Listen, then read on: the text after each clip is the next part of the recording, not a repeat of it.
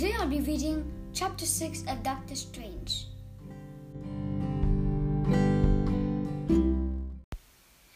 Chapter 6. Steven, Wong said when he saw Strange come into the library. Strange nodded. Wong? Wong saw something new in Strange and looked at him with suspicion. What do you want? Books on Astra's projection. You're not ready for that, Wong said. Try me, Strange taunted. Wong said nothing. Come on, do you ever laugh? Still nothing. Oh, come on, just give me the book, huh? Wong didn't even bother to shake his head. No. So Strange took matters into his own hands. If Wong wasn't going to give him the books, he would just have to take them. If you get good enough at creating portals, then you could pop one open and slip a book out while Wong was looking the other way. Strange practiced obsessively. Because of his dedication and soaring confidence, he got good at this. Fast. He absorbed everything he could from the books Wong had tried to stop him from reading. He was so devoted that he started astrally projecting himself to read while his body slept. There was so much to learn. He couldn't spare the time to just lie in his bed uselessly. After a few days of this blistering pace, the Ancient One called him into her study. Once in this room, you begged me to let you learn. Now, I'm told you question every lesson, preferring to teach yourself. Once in this room, you told me to open my eyes, Strange shot back. Now I'm being told to blindly accept rules that make no sense. Like the rule against conjuring a gateway in the library. Uh-oh, Strange thought. He thought Wong hadn't noticed. Wong told on me. You're advancing quickly with your sorcery skills, the Ancient One said. You need a safe place to practice your spells. She reached out her hand, and when she made a small gesture, the air in the middle of the study seemed to fracture into 1,000 shards that hung tinkling in space. Ching! Each of them reflected part of reality at a different angle. She walked toward this wall, and through it, Strange followed. You are now inside the mirror dimension, she said, ever present but undetected. Outside, the other apprentices and sorcerers in the study went about their business. Strange and the Ancient One were completely invisible to them.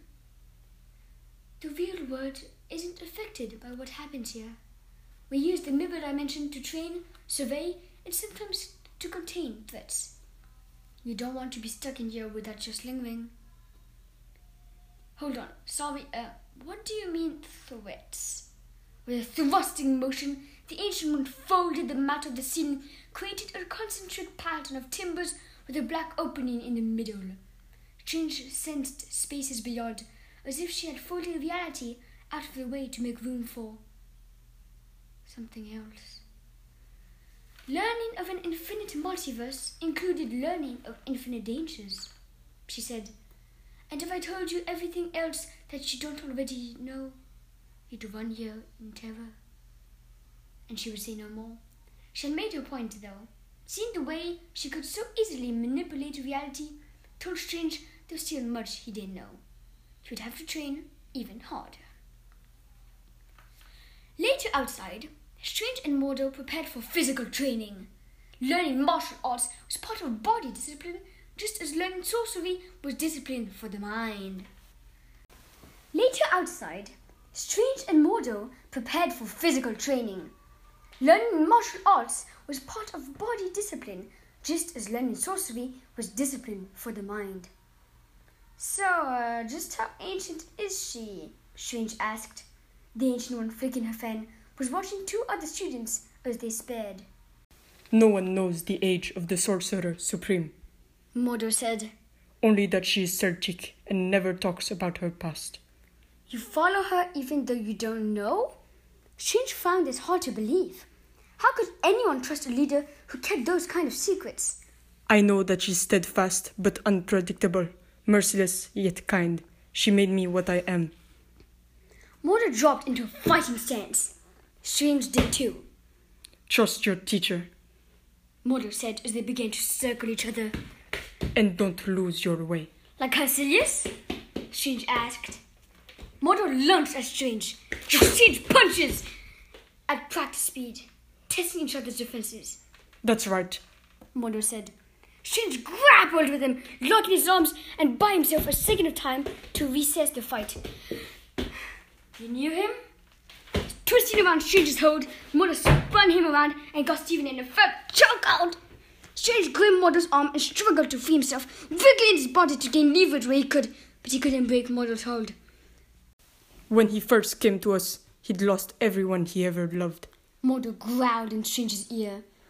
He was suddenly intense and angry. He was a grieving and broken man, searching for answers in the mystic arts. A brilliant student, but he was proud, headstrong, questioned the Ancient One, rejected our teaching.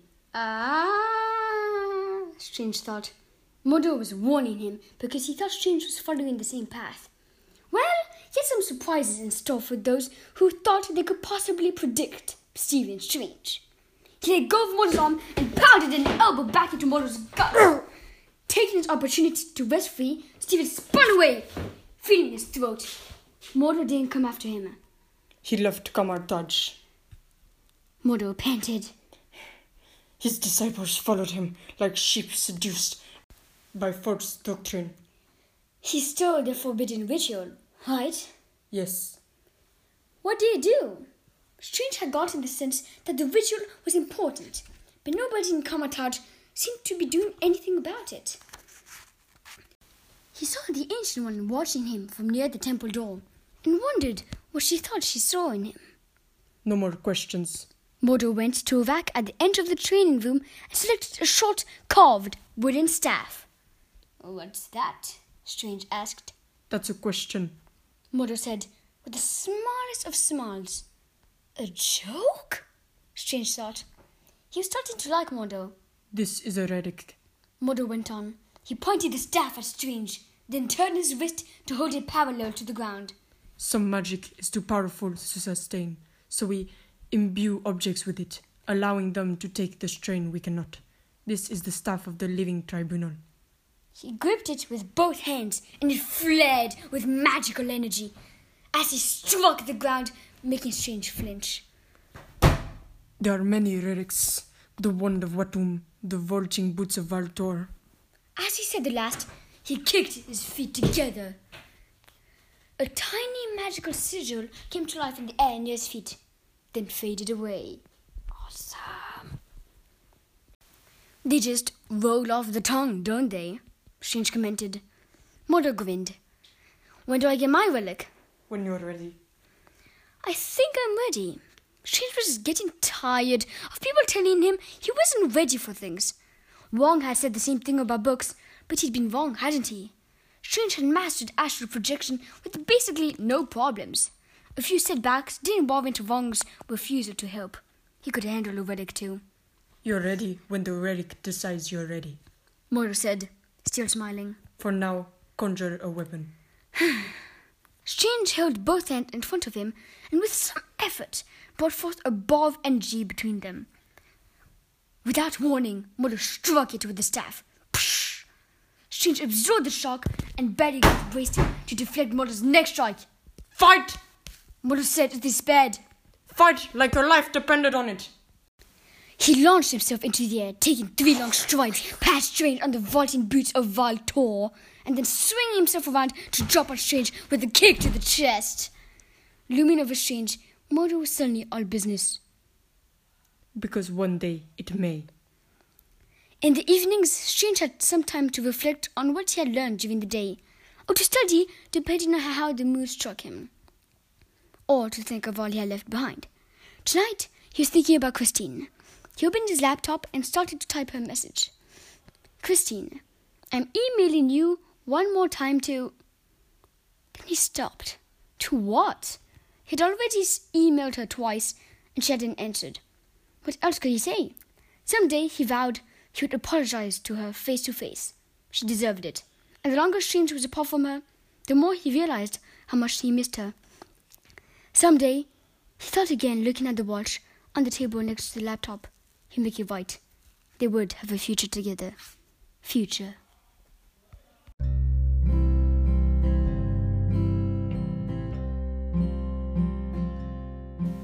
Thanks everyone for listening to Chapter 6 of Doctor Strange.